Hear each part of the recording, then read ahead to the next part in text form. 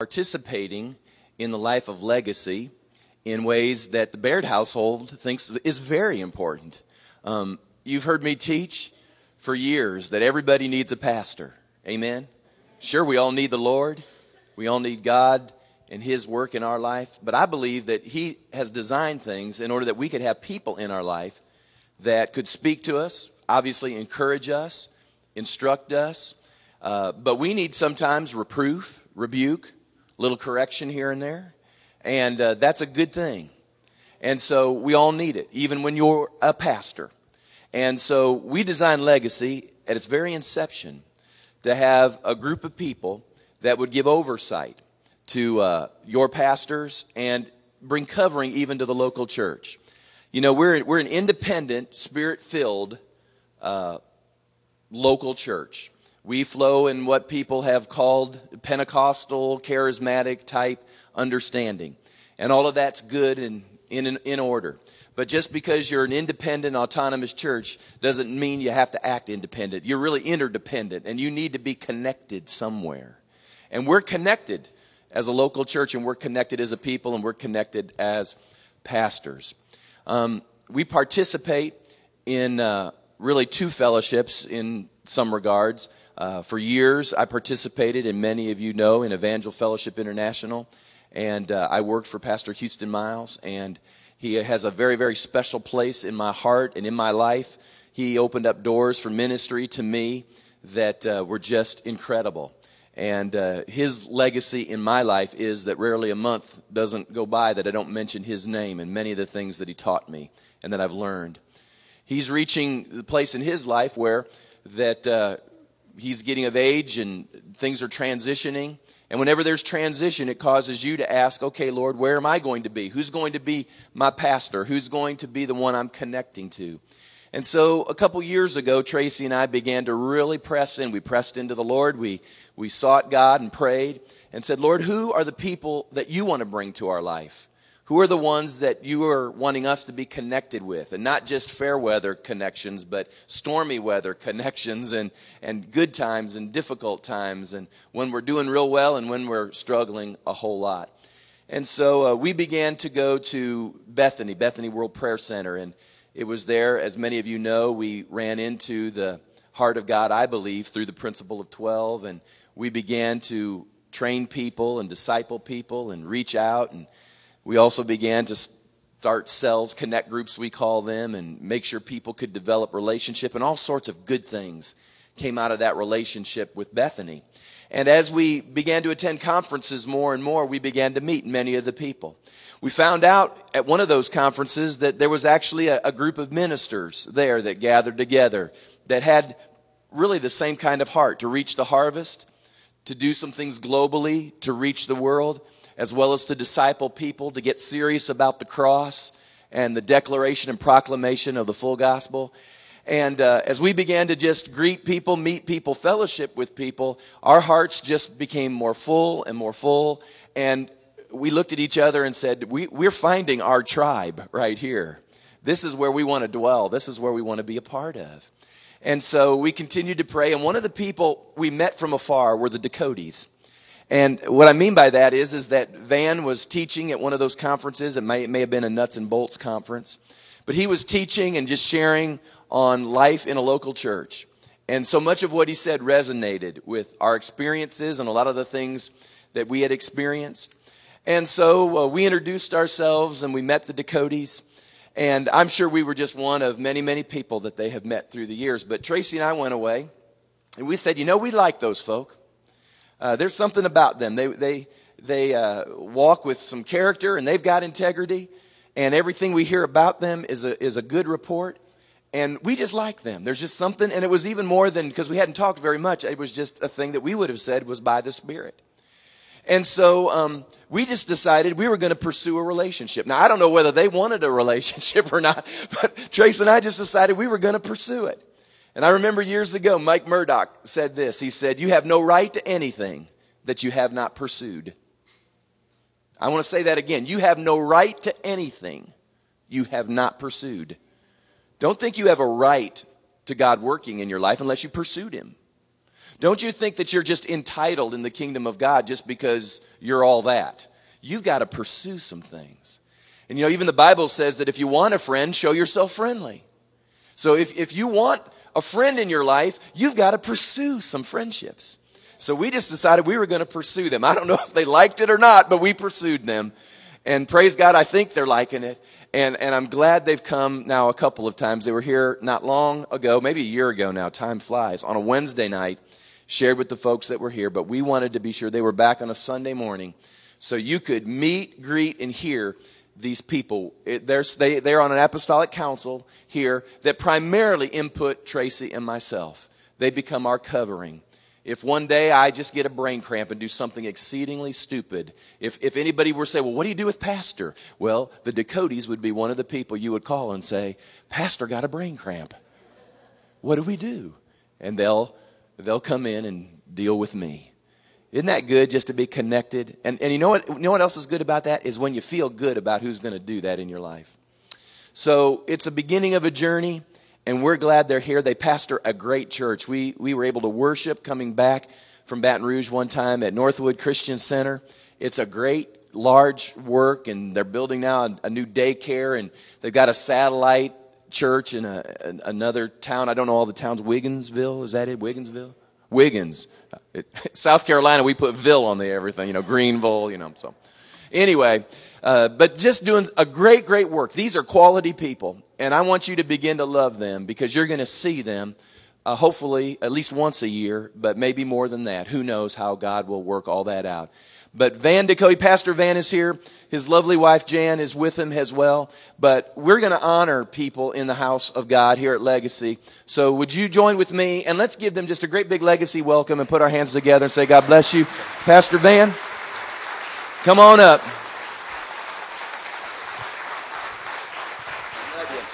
You take your liberty. Thank you. Thank you.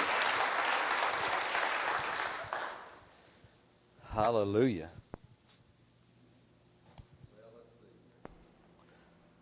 Am I on? I'm on. Okay. Well, I guess I'm the guy that he was talking about. I'm feeling pretty good about myself now. But we are excited to be here, honestly, and as Pastor Kevin said, I believe it's a God thing that we've been put together. And, I want to say this, that you don't have anything to be threatened about over Jan and me, because we're just regular folks, you know what I'm saying? And I've got people over me and have all through my ministry that have really protected me and encouraged me, and I like to do the same to others. And it's nothing that we decided one day we'd like to just maybe help oversee some pastors. God develops things and He brings it about in His own timing. And I guess this is God's timing. So we're excited to be here. We enjoyed being here last time on a Wednesday night and hope that this thing will take off. Praise God, this relationship. And it was good to be pursued by somebody. It is good to be wanted and needed and cared about and liked. How many of you like to be liked? I mean, I don't know anybody who doesn't like to be liked and feel like you have some worth in your life. And, part of that is my wife. And I wanted to introduce her because we've been together now, married 36 years, but we actually been hanging out together for 40 years already. And I know we got married when we were 3 years old. But actually, we knew each other when we were like 2 and 3 years old. We'd play together, but we didn't know it. Our aunts were very close friends, and her grandmother and her great-grandmother and my grandmother lived very close together. And so they would babysit us, and we'd play together. So we've been kind of together our whole life. And that's good. Amen? That's good. So, Jan, I want you to stand up and just at least turn around and let the people see. You are the prettiest woman in this building, of course. Amen. And we've got 3 wonderful children, all married and gone. And we've got 3 great, I call them kid-in-laws. What do you call it? Our kid-in-laws. 2 sons and 1 daughter. And, they're regular guys. She's Mexican, actually, from Mexican descent. So she cooks us up all this wonderful Mexican food. And, of course, not the way she cooks it. She cooks it so hot that I tell you, when you start eating on that stuff, I made the mistake one time. Her aunt brought me some tamales in my office one day and said, if you get a chance, try one. So I'm in my office all by myself, and they wrapped up in this little tin foil and looked so good. I said, let me try one. I didn't have any water or anything there at my desk, and I unrolled one, took a big old bite off of it, and began to eat. And I tell you what, man, fire come out of my eyes. And I ran, and I had to drink water out the lavatory of the bathroom. It was horrible, man. But we love her, and we're happy. We got one granddaughter, 7 years old, and she knows it. And she's just a great, great joy in our life. And we are happy people. We are living for God and pastoring God's people, and we are excited about that. And glad we're saved, and amazed every day that Jesus would love us so much that he would change us the way he did. So praise God. We are excited about your 5th year anniversary. And why not go for 15? Huh? And why not just let the Lord just expand this work and go ahead and touch people's lives for Jesus? This is a great church, a wonderful spirit and anointing in the worship. And, when I feel the presence of the Lord, I figure it this way. I'm kind of simple. If the Lord is here, he must like what's going on. It's very simple. So as long as the anointing of the presence of the Lord is in a place with God, with his people, then something is happening right. And if something is happening right, his blessings are going to be upon it, and multiplication is going to come. So praise God. We're going to preach a little bit with you today, and maybe talk to you some, and hopefully impart something. And when we leave here, let's believe that we're going to be a little bit better than when we came. I mean, we're coming together in the presence of the Lord and the presence of his word. And when that happens, change takes place in our heart. And that is the very beginning of it. So if you have your Bibles, I want you to turn to the book of Nehemiah. And let me ask you a question. Now, this is probably the only question I'm going to ask you that you have to answer today, okay? I was wondering if we could just get brutally honest here this morning. I mean, just really honest. And how many of you would say, I really don't have a clue of what the book of Nehemiah is about? Will you raise your hand? Well, you're doing pretty good. The pastors didn't look back. I'm not going to tell them how many raised their hand. But thank you for being honest. And the only way I know to tell you how to find out about the book of Nehemiah, if you'll sit down and read it, you will then know what it's about. When Jan and I, before we ever got saved, the Lord prompted us, we knew it was the Lord now, to read the Bible. And we thought it was just a voice in our head. We didn't know it was the voice of God. And so we sat down and bought a Bible, and the first books we ever read, we read the book of Revelation the first night. I mean, the whole book, you understand? I know we've got to break it down into 37 different parts to read it now, but we read the whole book of Revelation and the Revelation. And you know what we did the next night? We read it through again. We thought it was the neatest thing in the world. Now, we were lost, of course, and we were dumb for God, but we said, boy, this is powerful. Horses and fire and dragons and people are dying, sores all over people. Sound like a science fiction movie to us. We thought it was cool. And after 6 months of reading that word that way, not just the book of Revelation, we moved on to other books. 6 months lost, we realized one thing.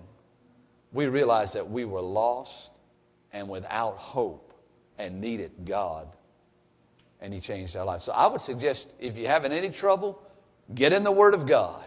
He'll change your heart, and that'll change your mind. Amen? I'm going to preach to you this morning for a little while on the reality of operating in vision. And I know vision is sort of like a buzzword now, and everybody uses it, but it's true. It's a needful word.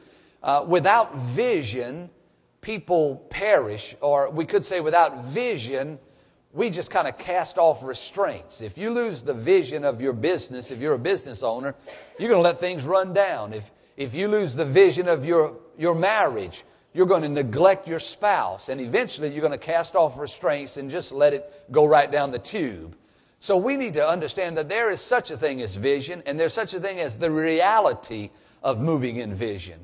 And Nehemiah is a tremendous book. Now, it's one of my favorite in all of the Word of God. Now, we all got our favorite places. But Nehemiah is a type and shadow of Jesus, and he's powerful. I mean, he's a go-getter. he's a doer. He accomplishes things, and he doesn't take anything off of anybody. I mean, he's tough, you know what I'm talking about? And that's just what I like. That's my makeup, you know. And so I like him. And he was a man of God. Really, he's a type and shadow of Jesus. And he came to Jerusalem and he did a work. He left, and while he was gone, things went bad. And when he came back, he had to straighten them out. And I think that's the same way Jesus is. Things were a mess. He came, he straightened some things out. He went back to heaven, but he's coming back one day to really straighten everything out completely. And I'll be glad when that happens. How about you? And so we're going to begin in the first chapter and the third verse. And to set the stage for those of you who don't have a clue, you need a clue. Nehemiah is in captivity with a bunch of other people of God, and they're in this king's palace. And Nehemiah is the cupbearer to the king. He tastes the wine and the food, and he kind of watches out for the king so nobody will take him out by poison and things of that nature. And so he's there, and he's always a jolly guy. He's got the joy of the Lord. He knows the Lord. He's powerful in the Spirit. And he's serving the king day in and day out. And the king knew him, and he knew the king. And so Nehemiah gets a visit in verse 3 from some survivors who are left from the captivity in the province. And he asked how they were doing, and they told him that they're in great distress and reproach. And they're having some problems. And the wall of Jerusalem is also broken down, and its gates are burned with fire. So it was when I heard these words that I sat down and wept and mourned for many days. I was fasting and praying before the God of heaven. Can we pray and ask the Lord to open up the Word in our hearts to everything that He has for us today? Father, in Jesus' name, we thank You that You love us and You care about us and that You always teach us. Holy Spirit, we open up our hearts now and we pray that You would reveal to us truth from the Word that would affect our daily life. Make us more like Jesus. Make us a better disciple in the kingdom. We bless You and we give You praise in Jesus' name. Amen and amen. The first thing we see here when we talk about operating in the reality of vision, not just some pie in the sky, and not just something we kind of decide in our own heart, but the real thing is that we must have a heart that is moved to action. You know, when we get really on fire for God, we want to do something for God. We'll just run out in the street and do something. But unless our heart is moved to that action, we're not going to be very successful in it. Vision is easy to come up with. We can write a vision statement. Anybody can. I was in the airport on the way over here, and I went into the bookstore and looked through a bunch of the leadership books that were written by people, you know, secular people, business people. And I realized that, you know, they're saying the same things we're saying. Or maybe we're saying what they're saying. I told Jen, I said, I don't know if the church is saying what the world is saying or the world is saying what the church is saying. And she said, well, it might just be godly principle as everybody's trying to get in on, and I think so. But, you know, you can be lost and without God and write vision. But vision must come from inside. And Nehemiah proves to us where it begins. When he heard what was going on in Jerusalem, his heart was moved to action. And the first thing he began to do is seek God. He began to pray and fast. He began to cry out. It even goes on to say that he was confessing the sins of the people of Israel.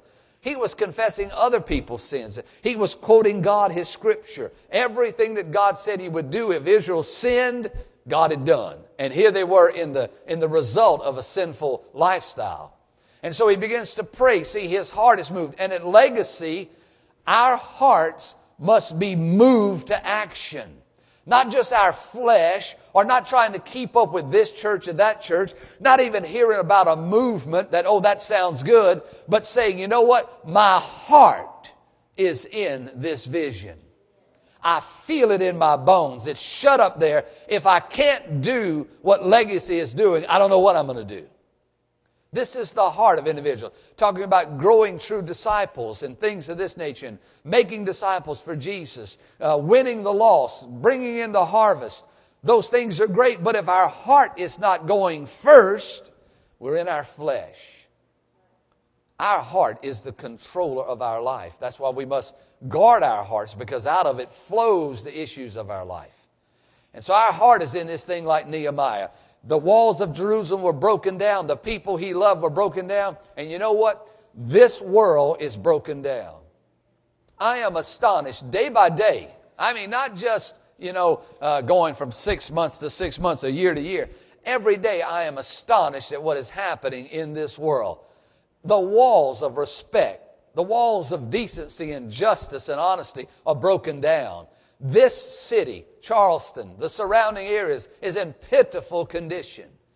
When your heart opens up and God begins to show you, then intercession takes place. And so Nehemiah was an interceding guy. So first of all, we receive a burden, our heart is moved to action. And then in chapter 2, in verse 2, the king said to me, "Why is your face sad? Since you're not sick." He said, "I know what's going on. Why are you sad? You never said. You're not sick, so what's wrong?" And Nehemiah says, "This is nothing but sorrow of heart." So I became dreadfully afraid. And I said to the king, "May the king live forever. Why should my face not be sad when the city, the place of my father's tombs, lies waste and its gates are burned with fire?" Then the king said to me, "What do you request?" Now, think with me for a moment. This would be like your boss walking up to you tomorrow morning and saying, "Whatever you need, I'm going to give to you." Whatever position, whatever money, whatever power, whatever authority, it's yours. He understood the kingship. And here's the king saying, "What's your request?" And instead of Nehemiah just popping off with something off the top of his head, he prays to God. He gets the mind of Christ. And really and truly, he tells the king what he wants. You see, the second thing about Nehemiah and you and me is that we need to seize opportunities. Did you know that before this week is out, you're going to have many opportunities to do something for God? As a matter of fact, you need to get ready because tomorrow you're going to have opportunities to do something in the kingdom of God. Somebody's going to be put into your life by tomorrow night. And you're going to know that it's an opportunity to share the Word of God, to touch a life, to bless somebody, to say something to somebody that's going to help them. These things of opportunities, they pass us by all the time. But usually we're caught up in other things and we just let them pass on by. You see, an opportunity, you've got to first of all see it. You've got to see it afar off. Then you've got to begin to say it. I love what you do at the offering. Praise God. That's seizing opportunities. Lord, we believe you that we're going to get raises. We're going to get promotion. There's going to be inheritance come. The check's going to come in the mailbox. Lost money's going to be found. You are beginning to confess that which is going to materialize in your life, and you will see it. You have to see it. You have to say it so you can seize it, and then you'll have it. You got to lay hold of things with God. And here is Nehemiah. His heart is broken. He's been prayed up. He's in the Spirit. And then an opportunity comes that's unheard of. The king that has you captive is about to let you go to do something for God. I'm amazed that in many of the Old Testament writings, heathen kings that do not know God allowed God's people to go back and build temples to their God. Tells me that the scripture is true that says the heart of the king is in the hand of the Lord and he turns it wherever he wants. The Lord is in full command of what is going on in our life. In this church, in this city, it doesn't look like it, I know it, but I'm seeing something different. I'm from another planet, hallelujah. We see things differently, and so we begin to say things differently. The Lord's going to change. You know, we've been praying in our church for 18 years in intercessory corporate prayer. I don't think we've missed but 1 or 2 weeks in 18 years. And we pray for our city. I mean, we get down. We know there are Jezebels up in there. We bind and loose Jezebel. Matter of fact, one person on the city council got wind of what we were praying in our prayer meeting, called up one of our members, really tried to manipulate this young woman. But what it was, we never mentioned names or anything, but we praying against the Jezebel spirit on the city council. And guess who calls the church? You know, if you take a big rock and you throw it into a pack of dogs, the one that yelps is the one you hit with the rock. And I was astonished that this Jezebel woman would, and it could be a man too, but in this case it's a woman trying to control the whole city, trying to run our city like her family. She's trying to be the mama of the city, manipulating everything, getting herself in trouble, costing the city money. She finds out. Isn't it amazing? But we've been praying for the city and believe in God for a long time. We pray things like, Lord, would you expose corruption in our city? Would you, Lord, bring it to the forefront so it can be dealt with? And just recently, our county jail, which is in our city, they arrested many of the officers in there for abusing prisoners. They killed one.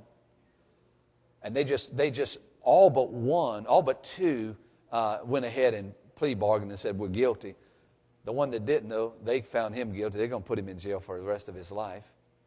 Not only that, 3 judges, one major lawyer and 2 judges, and the other lawyer was a judge at one time, they all 3 were caught in a conspiracy corruption deal, paying off, bribing, all kind of things. They're all going to jail, federal prison. And I was reading the paper today and I realized, my God, this is answered prayer. Not that we rejoice when enemies fall, but that, Lord, you're doing something here. You know how we do. We pray, and we forget what we pray, and we get answers to prayer, and we don't even know it. But here I realized that morning that, God, you are indeed taking care of something in our city. Seize the opportunity to begin to pray for your city and then watch God. Now, it's taken us 18 years. 18 years. We prayed off the whole city council. We prayed them all up. We prayed the mayor out. When we prayed for our city, our mayor, we seized our opportunity and said, Lord, we want a new mayor. And this is the criteria we asked for. We asked that he be young and that he has a brain. That's what we prayed for. And guess what we got? We got a young man that's got a brain. Very progressive in his thinking. Matter of fact, he called me the other day because somehow or another we have now found favor with him and found influence with him. They sneak in our church. They're from the Baptist persuasion. And every now and then I look up and there'll be the mayor and his wife. She'll just be crying. You understand? They want what we have. They just having trouble becoming what we are. You understand? And so he called me up, and one of his key men, his mother had a bad stroke, and called and said, we know you pray. And y'all pray, so would you pray for us? And I tell him all the time, I say, Mayor, you know what? I said, you take care of the politicking, we'll take care of the praying. How's that? Because he keeps trying to make me political, but I'm not political. I'm not made up to be political. Come on now. I'm a pastor, not a politician.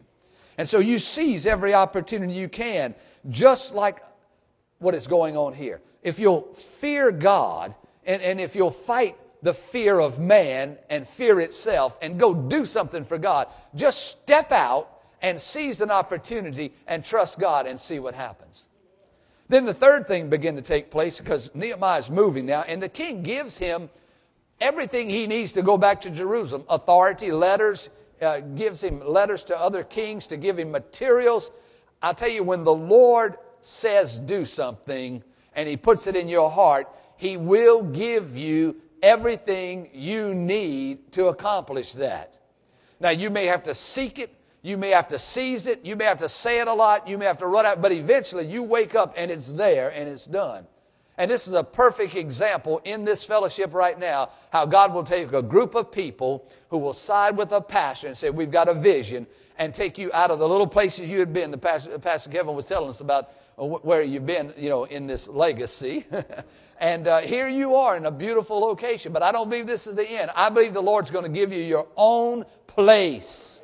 Hallelujah. Your own place. He will do that for you. Oh, you'll have to seek it and say it and seize it and tackle it and wrestle it down like a wild hog. But I say you, sooner or later, you will have it in Jesus' name.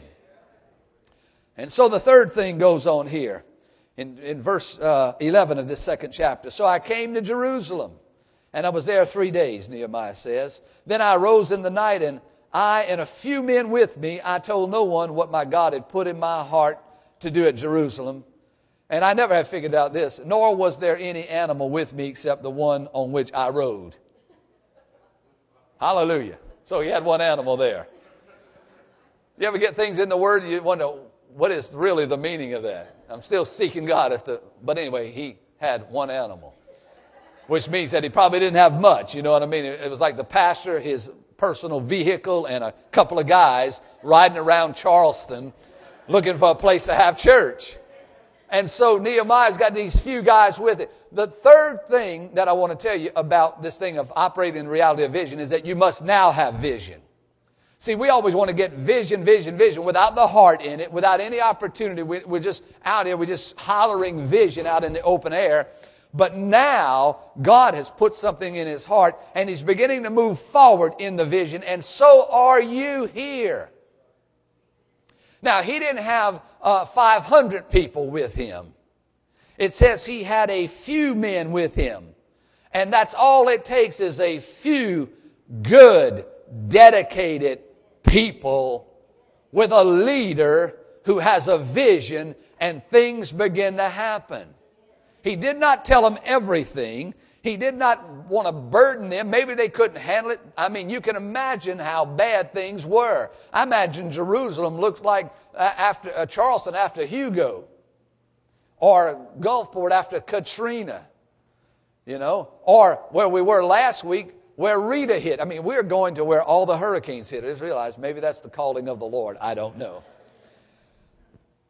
But it's all torn up. The walls are falling down. The stones are burned up. All the gates are burned. I mean, it's in bad shape, but he's got a few men with him with a vision in his heart.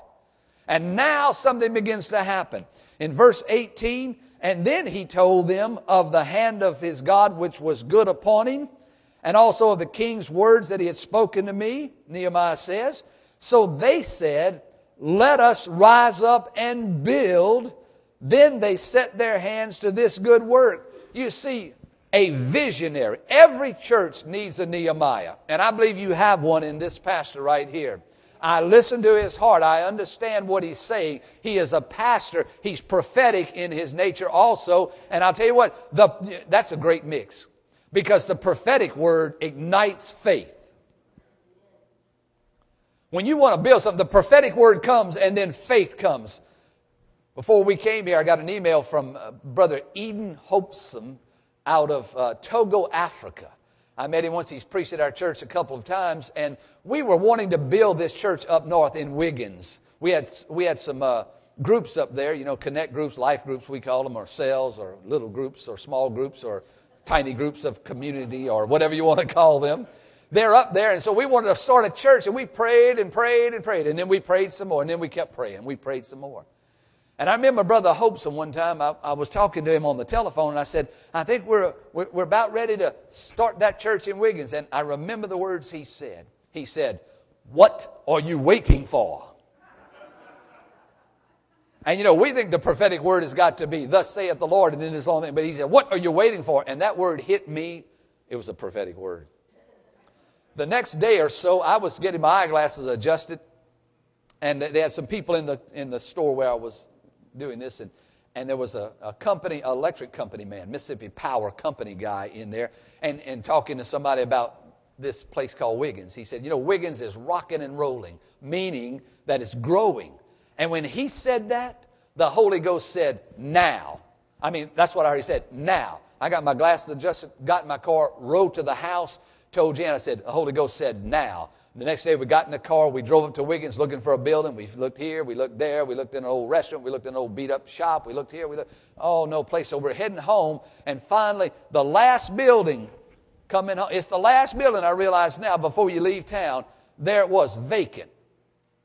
We wheeled in there, no for rent sign, no for lease sign, but a small piece of paper stuck in the window with a faded telephone number on it. So I could barely see it. I called that telephone number.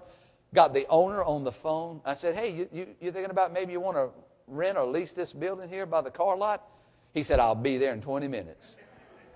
He came there in 20 minutes. He opened the door. When I saw it, it was an old lumber yard. I saw it. I said, this is it. I said, we'll take it. We negotiated the price. He said, I'll draw up the papers and get them to you. And look, within 2 weeks, we were renovating that place. And it all, we prayed and we wanted to go and we had a vision. But when the prophetic word came from Brother Eden Hopeson and the power man, I mean, God will use anybody. He'll use a chicken or whatever he wants to get it across. Whatever he wants, he'll do that. And he used this power man, and the Holy Ghost used him and said, now, and we went. You talk about having a burden and then having it in your heart and then seizing opportunity with vision. This is what you have to do. And we had just finished a new sanctuary in September. This is October. And by February, we had our first service in there. Vision. Following the visionary. You know, my men, my people, our people, God's people that we're working stewards over, they didn't come and say, well, Pastor, they said, no, let's go. Because so far, every time I've said, let's go, I haven't led them into something crazy. And I don't believe your pastor is leading you into anything crazy. I believe you can trust him. So when he says, let's go, say, let us rise up and build. This sounds great. This sounds like what we need to do. And here we go. Hallelujah. We all got on the bus together. Now, that leads me to number 4. In chapter 3, verse 1, then Eliashib the high priest rose up with his brethren, the priest, and built the sheep gate. They consecrated it and hung its doors. They built as far as the Tower of the Hundreds and consecrated it. And so on and so forth. You can read that they had people working at different parts of the wall. The fourth thing I want to tell you about the reality of operating in vision is that we need teamwork. Now, the old days, it was the pastor. He did everything. I was in that, the one-man show, the one-man band. Have you ever seen a one-man band? He's a clown. You know, he's got cymbals between his knees.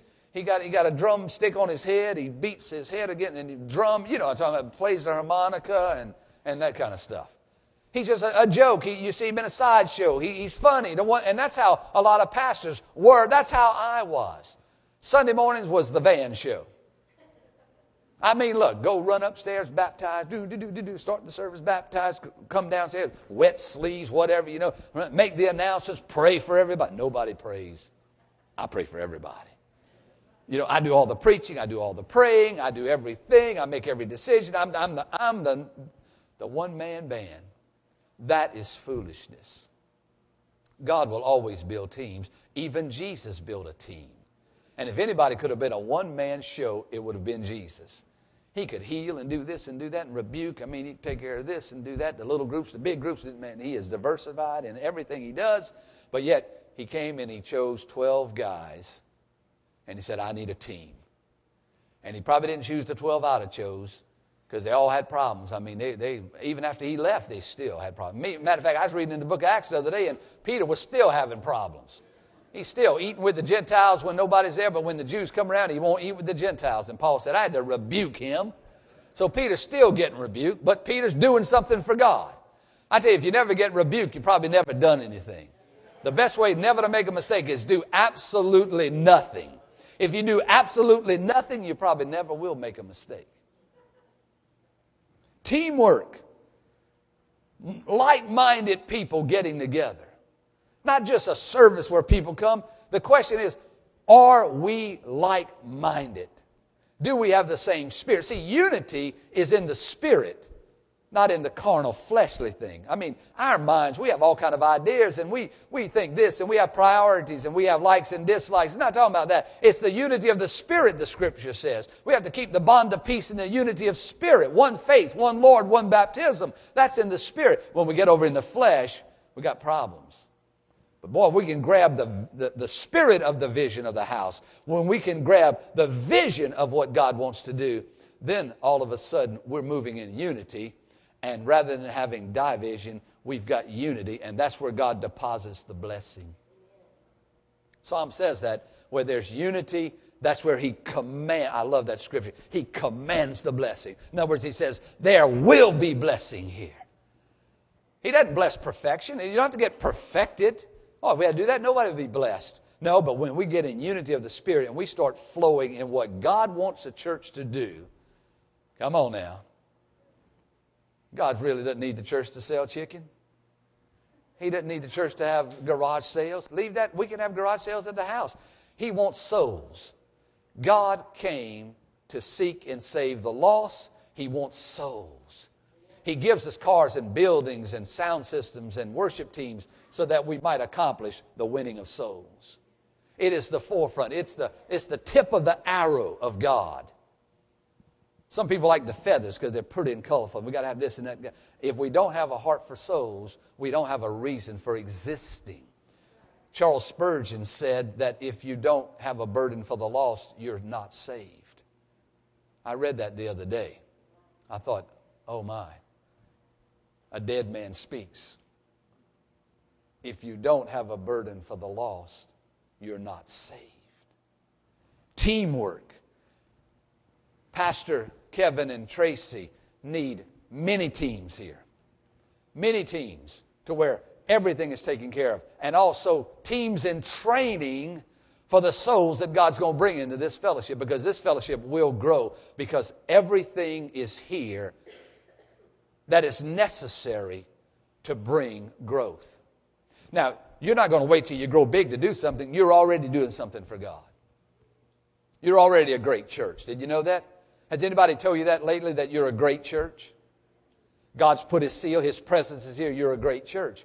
But you are going to grow. And that's why teamworks are necessary now, and they're necessary for the future.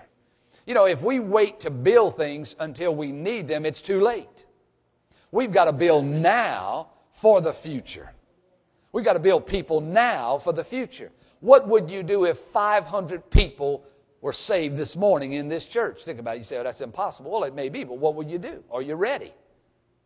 Vision says, yes, we are ready, and we are preparing for that, because we're team. Nehemiah couldn't build this wall by himself. What if he tried?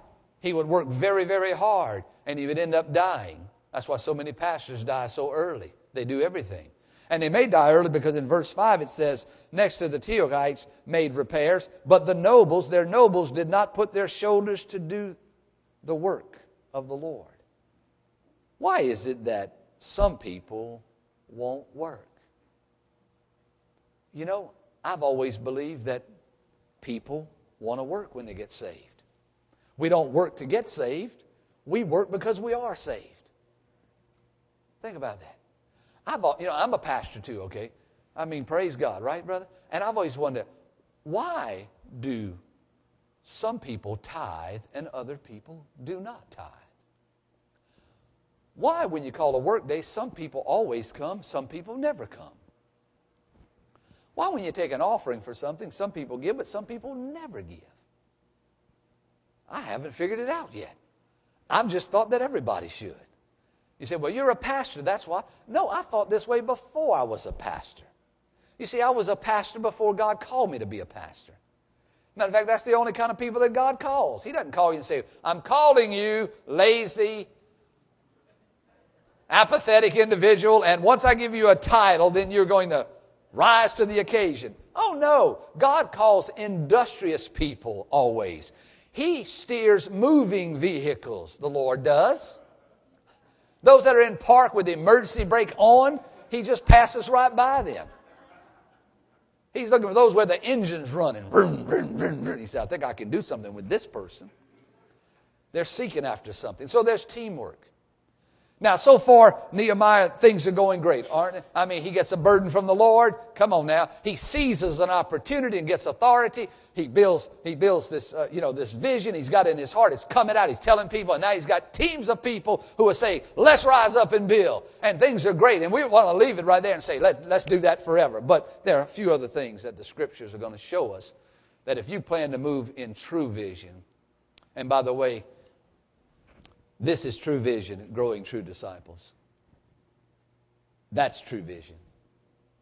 Now, are we going to move into that? I believe you are. I believe you want to. I believe you already have. Now, let's talk about a few things. The next thing, in verse 19 of chapter 2.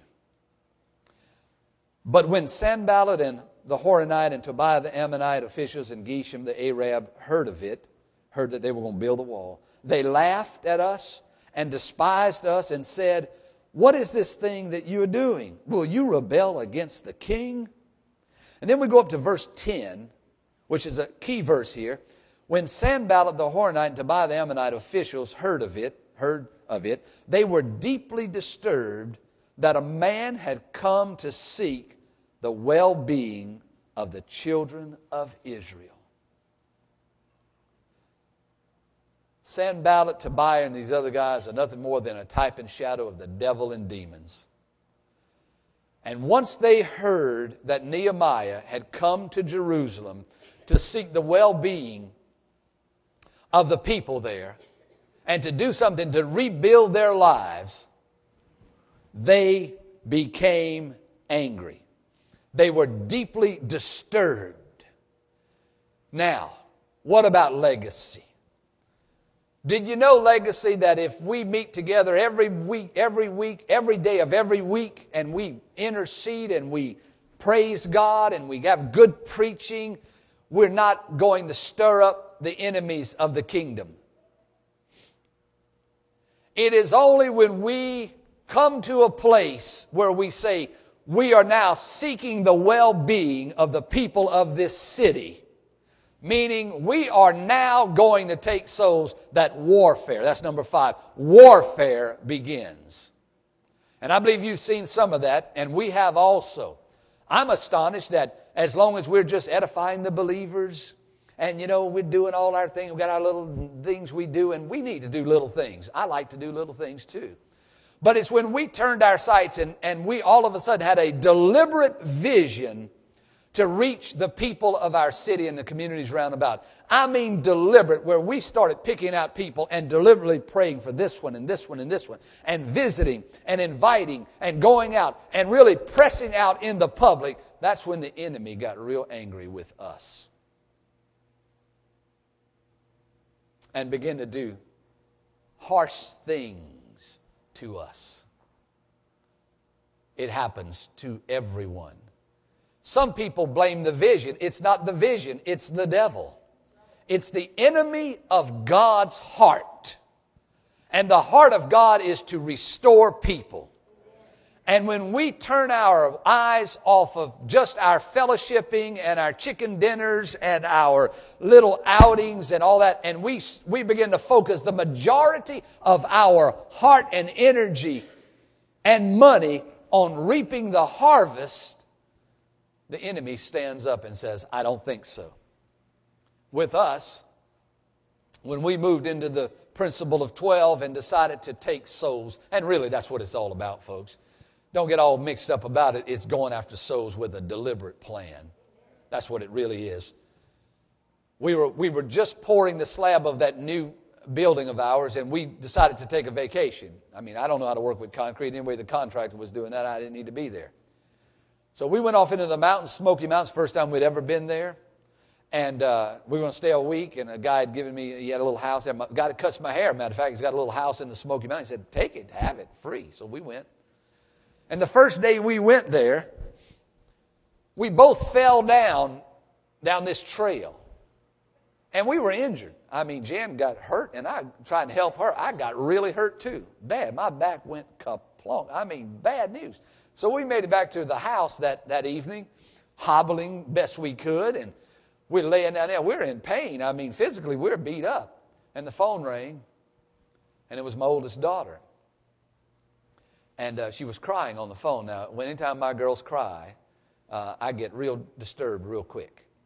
I get real concerned when my girl's crying, and she's crying. And what had happened was that her husband had just told her that he didn't want to live for God anymore. Husband of about 5 years, 4.5, 5 years, and in the leadership of the church. I mean, just a great guy. Great guy. Just decided, said, I don't want to live for God anymore. Well, he just told her that he had decided a long time ago. And I'm going to make a long story short. He broke her heart dramatically, and he committed adultery on her. And in this time, you see, this is warfare. This is warfare. Get you off of what God wants to do. I'm going to beat you until you get off of what it is. And long story short, one of the last times she dealt with him, she came to my house weeping uncontrollably and told me that she was just on the floor holding his feet, hugging his feet, begging him not to leave her. It was everything I could do not to just go absolutely wild. You talk about warfare. You know what I mean? Wouldn't that be great? Just beat up your son-in-law. Put him in the hospital, or worse, kill him. I don't know what, I mean, we prayed for God to kill him, but God spared him. I mean, I didn't know what to do. After you've done all to do, you pray for God to kill him. I don't know. I confess, I did it. I'm guilty, okay? I'm a regular guy, and my daughter is dying here and warfare going on. And not only that, some of our leaders just begin to quit. One set of leaders quit by email. That's the new way to quit. Don't learn that. Don't do that to your pastor. Quit by email. Just left their small groups just hanging out there. We'd have to go into the small groups and explain. We didn't know why, and put them back together and hold on to them and help them. And all this is going on. You see, this is warfare. Some people got weird ideas of warfare that's somewhere up in the clouds, and if you get in an airplane, you're way up there, and all. It got nothing to do with that. I tell you, warfare, spiritual warfare, is right here on this earth, and we're fighting, against principalities and powers. And so was Nehemiah. These men began to do all sorts of things, and if you want to know what they did, read the book of Nehemiah. But they were fighting against the work. They were using words, and words are powerful. Sticks and stones can break my bones, and words will kill me too. You understand? And they began just railing on them, laughing at them, conspiring, all sorts of things going on. There is warfare if you want to move with God. In your personal life and in your corporate life. There is warfare. And that's why some people get in this thing and they can't believe what they're into and they want to quit. I've had guys tell me, before I gave my heart to God, my life was good. Now everything's breaking loose and going crazy. I said, that's proof that you're saved. Now you've moved into the kingdom of God. Now you've switched sides from the powers of darkness to the kingdom of God, and now you've got to fight. Fight the good battle of faith. Go ahead, let's do it. Let's do it together. So Nehemiah, he's standing firm. Not everybody's working with him. That's all right. You don't need everybody. And now the devil's coming against him. He's warring. He's not being discouraged. He's moving forward, and we're moving on to with this message. And in chapter 5, verse 1, we see another part of this reality of operating in vision. And there, verse 1 says, and there was an outcry, a great outcry of the people and their wives against their Jewish brethren. Verse 3, there was also some who said, we have mortgaged our lands and vineyards and houses that we may buy grain because of the famine. There were also those who said, we have borrowed money for the king's tax on our land and vineyards. Yet now our flesh is as the flesh of our brethren, our children as their children. And indeed we are forcing our sons and daughters to be slaves. And some of our daughters have been brought into slavery. And then in verse 6, Nehemiah became very angry. Number 6, if we're going to operate in the reality of vision, if we're going to be a local church that really begins to move, we've got to understand that there are going to be internal struggles. Internal struggles within the individual person, within the individual families, and even sometimes within the church. There are internal struggles. And really and truly, the devil from without is not the one you have to be that interested about. It's the devil within. Most churches, most visions are destroyed not by the devil coming from the outside, but people on the inside letting the devil destroy them. And as a church of people, as we move forward, we must deal with internal struggles. Where do they come from? Well, James says they come from us, from our wrong motives, from our internal carnal nature. See, carnal fighting is carnal, and carnal always ends in defeat. If you want to know the quickest way to put the fire out of a local church that's moving with God, just get a bunch of carnal people in there speaking things out and just tearing everything up. That's why the Spirit of God comes in and shuts that thing down. And Nehemiah, type and shout of Christ, he became angry. Why did he become angry? Because everything he was trying to do in God was being defeated by people who were supposed to be on God's side. And so he set things straight. Aren't you glad there's somebody with authority to set things straight? That's the pastor's place. We don't always want to do it. Did you know, I'm going to let you know a little secret. Pastors do not wake up every morning saying, I'm wondering who I can correct today. Did you know that Pastor Kevin, I guarantee, did not wake up this morning and say, well, I wonder who I can exercise my great authority on today. I'm just waiting for anybody to step right out of line so I can just come in there with the authority. No, not at all. As a matter of fact, a true pastor will do everything he possibly can not to have confrontation. But if it means keeping the vision moving forward, I mean, if Nehemiah didn't deal with this, they weren't going to get together and build a wall. But why? You think I'm going to work with somebody who owns my daughter? You think I'm going to get in relationship here? Here, you own my house. I gave you my house. First you took my paycheck. Now you took my house. I sold you my son and daughter, because, you got the money, and we're going to work together? No, they had to deal with those internal struggles, and so will we. Unity, folks, is, to me, one of the most powerful parts of a local church. As a matter of fact, God sent me to Gulfport, Jan, with 2 words: radical and unity. Radical meaning different, and unity meaning being unified. And it was years later I realized what God was saying was that unity in that city is really going to be different. Because so many churches split in my area. As a matter of fact, right down the street from me is a church that was born out of a split. You cross Catacorn to the corner there's another church there that was born out of a split of that church. And then I heard that church over there split. I don't know where the split from that church went. They're trying to multiply churches, but in the wrong way. I stood up in our church years ago and I said, folks, I just want to let you know something. This church will never split in Jesus' name. I could say that with faith because I know that's the heart of God. Come on now. And so I could say the same thing about Legacy. This church will not split. This church is made up of believers who, once they put the vision of God as number one, all our carnal desires and agendas and our little pet peeves and projects take second row. And God's sitting on the front. And so did Nehemiah, fighting these internal struggles. But not only will you have internal struggles, but in chapter 6 and verse 2, Sanballat and Geshem sent to me, saying, come, let us meet together among the villages in the plain of Ono. But they thought to do me harm. So I sent messengers to them, saying, I am doing a great work so that I cannot come down.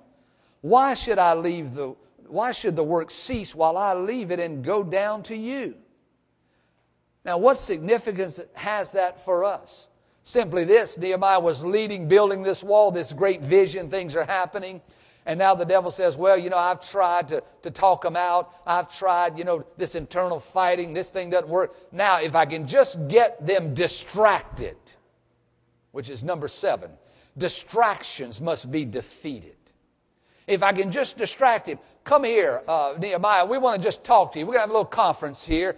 Surely, there's been some hard feelings, and we want to just get together with you, kind of mend these differences. Just come off the work for a while. It's just like the devil talking to you. Just back off a little bit. Come on. You don't have to go to the prayer meeting. Hey, look, you've been going to prayer meeting 2 weeks already. You've gone 2 full weeks to the prayer meeting. You don't have to go 3 weeks in a row. What is this, legalistic? I know you've been giving, but hey, come off that. You know you need a new couch. And the Lord wants you to have a new couch, and you've been praying for a new couch. And so this tire thing, just come off of it for a while. Just for a while. Come sit down and let me reason with you. Nehemiah told him, he said, you want me to go into the valley of oh no? And my answer to you is, oh no. I'm not coming down off of this great work. This great work. How many of you believe that the work of the kingdom of God is a great work? Well, then we've got to defeat distractions. Now, we're not up on the wall. We're washing our clothes every day. We don't have a tool and a sword in the same hand like these brothers did. But we're in a spiritual battle, and we're in a vision, and we're moving forward with God, and we're in a race, and we're running it to win. But we've got to defeat some different distractions. I'll tell you, one of the great distractions I am seeing, and have seen for many, many years, and in some parts of the country it's even worse than others, but I believe there's a great distraction of sports. I'm not talking about the NFL. I'm talking about little sports, little guys. Around our place, it's soccer. They put them in soccer. They don't even know they're alive. They're in soccer. Their little shorts are down to here. Their socks are down. The bugs eating them up. They're wandering around. They don't even know. And boy, they're hollering and cheering on.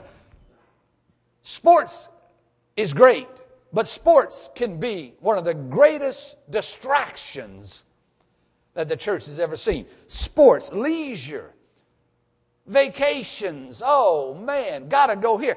I'm getting ready to despise 3 words. Out of town. maybe 4. Going out of town. We're going out of town. We're going out of town. We're going out of town. We're going out of town. I've got people in my church, they don't have enough money to buy groceries, but they're always going out of town. When Jan and I had 3 kids and no money, we never went out of town. Vacations, maybe one night, we'd go early in the morning and we'd spend one night in a hotel and then we'd stay late that night till the sun went down. We'd change clothes in the bathroom at the beach, you know what I mean? One night. When we didn't have any money, we didn't go very much. Now people, oh, Pastor, I just don't know. Next thing you know, man, they're out over there in North Dakota, snow skiing. And I'm thinking, I'm not an idiot. I know how much it costs. Where did they get that money? Leisure. Did you know that our leisure time? And in America, we are the kings of leisure. Come on now, don't you get mad at me. And don't look at me like that. You know I'm telling the truth. You know we love our TV and our VCRs and our DVD-Rs and our RVDVs and our RVs and all of these initials we have, DVD. I mean, we've got so many. And we're drinking mocha, cappuccino, double mocha with this. I mean, we got all these little words and buzz phrases. We are caught up in so much leisure time that we don't know what to do. It can distract us. Now you say, Pastor, you're against vacation? Never, never, never. I'm not even against sports. Although, brother, I guess I'm going to take my clubs out. I quit playing golf. I just quit. I got mad at it and said, I quit. Guy said, you can't quit. I said, watch me. I quit. I just put it down. I mean, it's not hard to quit something that beats you up every time you try to play it. Our budget went up. Less golf balls bought. You know what I mean? So I'm not against any of that. I do leisure things. I believe we need leisure things. But when it takes priority and it begins to rule our life and steal out of us the very vision of God, we've got to take it and we've got to say, oh no. Oh no. Our businesses can be distracted. Our jobs, our children can distract us from the kingdom, which sounds crazy. But sometimes people, they have a baby. Takes them out 3 years. 3 years. They're crazy for 3 years, you know what I mean? Then when they get the second one, 3 more years, By the time the third one, only a year, I mean, Jen would have babies. I mean, she'd have babies, you know what I mean? She had the baby. Didn't mean I had to get unfaithful. I'd go to church and hear what the pastor would preach. I'd come on, preach it right back to her. She'd be laying up in the bed, hadn't slept in a week, and say, what did he say? What did Pastor Ed say? What did he say? I said, he said this. And I'd march up and down in front of in the bedroom, that little bitty old bedroom. And he said this, and he said, and he said this, and he said that. And I just preached the word to her. Or are you distracted? Whole churches can get distracted. I tell you, one of the greatest methods that the devil uses, he wants to get us distracted in casting him out of the church. Every now and then we'll get somebody in church come and they need deliverance, but they don't want deliverance. You cast the devil out of them, he just goes around the post and comes right back in. And they like it.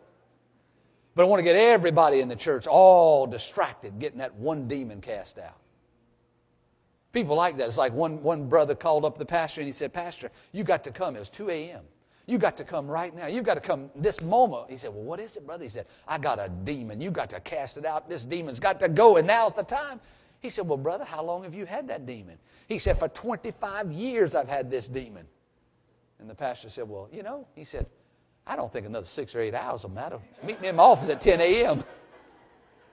You understand? Distractions of all kinds. And really, when individuals are not distracted, but yes, they have this vision of things, those that are distracted get upset. You're overbearing. You're extreme.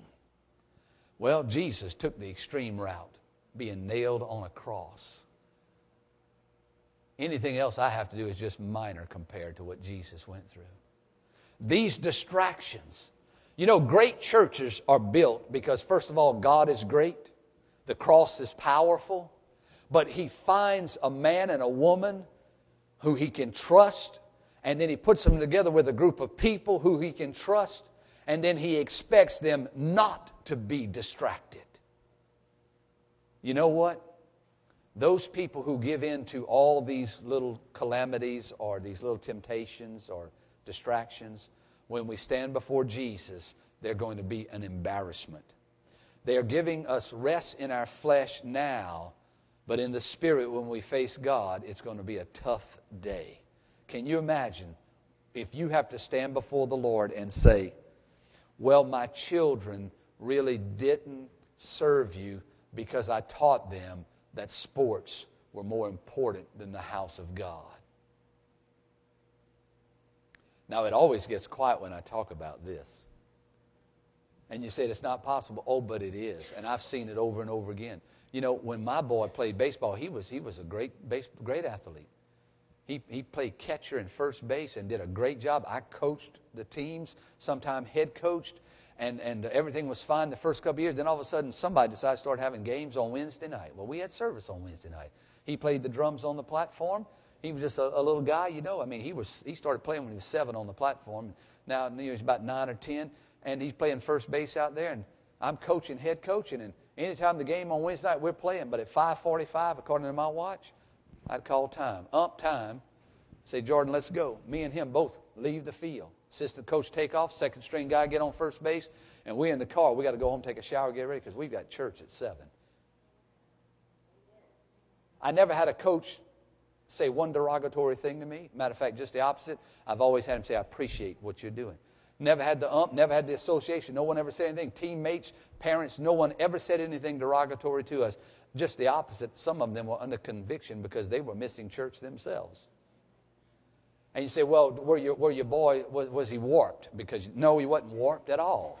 Hallelujah. He played ball till he was 13, and one day, you know, they began to travel at the age of 13 all over the coast there. And I said, I hate to travel. I don't want to do it, Lord, but I'll do it if Jordan wants to. And he came in one night. He said, Dad, I just have decided. He's 13. He said, Dad, I've decided to stop sports and pursue music. He said, I realize that I can't do both, and I want music. I said, are you sure? He said, yes. And that was the last thing I said. I said, okay, go for God. You know what I mean? So, you know, there's no argument. Now, all 3 of my children sing on the platform. They're all cell leaders. They're all on staff with us, working with us. So, you know, the proof is in what we did. You know, whereby other people, they let their boys and girls run all kind of crazy, weren't faithful on. Now their kids are everywhere, all over. And I say, oh, my God, I wish they'd listen. Don't be distracted in the vision of your children, the vision of your marriage, the vision of your Christianity, nor the vision of this church. Because a day is coming where God's going to hand out rewards. Last, in verse 15 of this 6th chapter. So the wall was finished on the 25th day. That's it. Very simple. The wall was finished in 52 days. The vision was complete. Our 8th point here, folks, is that we must complete the task. You and I have a great responsibility to keep vision alive in this generation. I look at it this way, folks, and I want you to agree with me in this. If we at Legacy do not get the job done, it will not get done. Period. You say, well, that's egotistical. No, that's vision. That's obedience. God calls us for a purpose, and if we don't fulfill our purpose, then our vision does not get completed. And we may work and work. So if we let any of these things get in our way, then we don't fulfill the calling of God on our life. You are going to fulfill the calling of God. Somebody did it right, or we wouldn't be here. They're dead now. They're going to be with the Lord, the older saints of God. They did it right. We walked on their blood and their sweat. We walked on their spirit, on their accomplishments. They handed us the baton. Somebody was still running whenever we came up to speed, and they handed us the baton. When you introduced me, brother, I realized something. I'm kind of slow, and I really don't have any kind of agenda for my life in the sense of leadership. But I can remember being with my pastor, Brother Ed, sitting on the bench or maybe in a meeting with him, and he was leading other pastors. And I just thought it was great what he was doing, but I never gave it much thought. And now I'm doing what he was doing. But yet I never planned to do this. I've never even prayed to do this. It's just happening. You know what happened? He handed the baton to me. Not a literal baton, but in the Spirit, the anointing, He gave it to me. I got it. Out of all the guys He worked with, I got what God will give you one, and then He'll let you help a bunch. He gave it to me, and I got it. And I'm starting to see this thing is bigger than what I know. To help people. But you see, I've got to continue what He did because He continued what somebody else did. And guess what? They've got some young men running behind me and they're catching up quick. And I better hold on to this baton and finish what I've been called to do so I can hand it off to the people coming behind me. And so will you. You may think you're insignificant, but you're not insignificant. God's got somebody running behind you and they're hoping that you don't mess it up. I've got 23 men in Bible college every week at Northwood. And those 23 men, I'm just starting to realize it because I'm slow. They are really looking to me big time. And you know what that does to me? That makes me do things better. You can't give up. You haven't arrived. I was listening to Tiger Woods talk the other day. Now, you know who Tiger Woods is. He's a good golfer, pretty good. And he wins a lot of championships. Matter of fact, he will be the greatest golfer ever in the history of the game, if he's not already. And they interviewed him, and they said, well, Tiger, what's this about you practicing all the time? I mean, you're the great golfer. You know, you're winning. Can't you just let up? And he looked at them with astonishment. He just kind of looked at that report. I mean, his mouth sort of opened a little bit, and then a little smile came on his face, and he said, well, he said, you never arrive. And he's really what I saw in his face was like, I never thought of not practicing. He said, you never arrive. He said, you never get good enough. You got to practice. And I thought, what about the church? Can we have the mentality at least of a golfer that says we must continue? We haven't arrived. Not that you get into a works mentality of running faster on the treadmill of performance, but just the fact that you see the vision getting bigger and bigger, and you must run the race as one who is going to win. Many run, but there's one who wins and gets the crown, and you must run as the one who's going to win and get the crown. Not just the pastors running as one to win and get the crown. We all run as one to get the crown.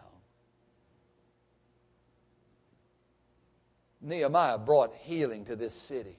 If you read the rest of the book, tremendous. This church is bringing healing to all the people that God will bring into this church. Those you will go get. There have been some predestined from the foundation of the world to be part of this church. Right now they're sitting on the side of their bed weeping and crying and begging God to do something. They don't know what to do. They're upset with their life. They want to change, but they can't change. Some in the bars, some of them doing crack cocaine, some of them are just good old people, just living good, but need to get saved. They're all over the place in every facet of society. And you're sitting here as the receptacle, the reaper of the harvest and the receptacle of the harvest. There's a job to be done. Jesus did it at Calvary, and here we are today. Here we are right now, partaking of what Jesus has done. I'm wondering if you might bow your heads with me for just a moment, please. Just reverencing the Lord in His presence. Now, you might be in this room right now and say, boy, that's a story about some guys building a wall. I don't know much about that, and I don't know all about this. Seems something feels good here, but you may be sitting out here right now, and I don't know you, but you may not know God. You may not ever have met Him, really. But you know that your life has emptiness in it. I mean, really and truly, we've been made with an emptiness in us that only God can fill. Maybe you've tried things, maybe you haven't, but you find yourself in this house this morning. And all of a sudden, as you examine your life, you realize you need God. He is available to you right now. He is here, and He is willing to touch your life in a powerful way. I'm just wondering, with every head bowed and every eye closed, you're right in this room right now. You say, Pastor Van, I need God in my life tremendously. I don't think I know Him. I'm not sure. I just have to be sure that I know Him. If that's you, I want to pray with you. And I'm just going to ask you, while everybody's head is bowed and they're praying, just lift your hand up right now. If you're in this room right now and you say, I don't know God. I just don't know Him. Thank you for your hand, sir. Anyone else in this room, just be bold and just say, I need God in my life. I don't know Him. Or maybe you once knew Him and you were like really moving with God and you could hear His voice, but you just backed off of God and really you've left Him and you're still in the pew and you're still kind of around the church stuff, but inside you really don't have any fire from God or any real life, and you want that back. If that's you, just raise your hand. If you're in this room right now, thank you, ma'am, here. Thank you, ma'am. Anybody else in here? You say, I'm really, I'm not right with God. I'm playing a good game, but it's not real.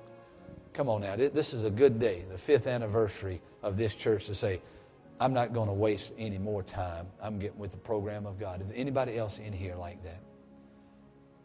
Yeah, thank you for your hand in the back. Anyone else? Now, you who raised your hand, I'm going to ask you just to do something. I don't know you. Maybe you're part of the church. I don't know, but I'm going to ask you to just come stand up here with me right now. Just get out of your seat. Just come stand right here. I'm going to come with you right down here, and we're going to pray together. Come on, you raised your hand. You said, I'm not right with God. I need God in my life. That's right. Be bold. Jesus walked 650 yards to the cross for me and you. I'm sure you can walk 20 feet to the front of a building. Come on, stand with me, brother. Don't be afraid. Hallelujah. Come on now. Takes guts, you know that? But you know what? You who won't come, nobody can make you do anything. But you're right there in that seat. And you better pray with us. It'd be good that you do that. Yes, ma'am. Thank you. It'd be good that you pray. Because it's the most important thing of your whole life. Money, ego, family, even our health takes second place to salvation of our heart. Now, you serious about today? Are you serious about making a commitment to Jesus? It's time, huh? Come on right now. I just want to hold your hands and pray with you. I want you just to repeat this simple little prayer, sort of like the prayer I prayed 28 years ago. It changed my whole life. Your faith is in God and you're praying to Him. Just say these words. Say, Father, in the name of Jesus, I give you my heart. I confess that I'm a sinner and I turn from my sin. I ask you to forgive me of every sin I've committed and change my life. I now give you my life for the rest of my life. I will serve you with all of my heart. Amen. Amen. Now, did you mean that, what you just prayed? You meant that with all of your heart? Amen. Pastor, do you have somebody that could just come? Yeah, Connect leaders. Won't you just come on up here and stand with these right here? And whatever you normally do with people, I want you to do it with these two people right here, okay? Amen. Amen. Ladies, go that way. Men, go this way. This way, brother, right here. Now, while they're just working with these, I want to pray with you folks who have lacked vision in your life. In other words, you're saved, you love the Lord, but you wake up every morning, it's like, go to work, go home, go to work, go home, mow the grass every now and then, and go to the grocery store. And you just really been lacking that oomph that takes you into the new season of your life. If that's you, I want you to make your way up here, and I'd like to just put my hands on you and pray over you. If you say, Pastor, I really, truly desire to move forward. I've been just kind of hovering.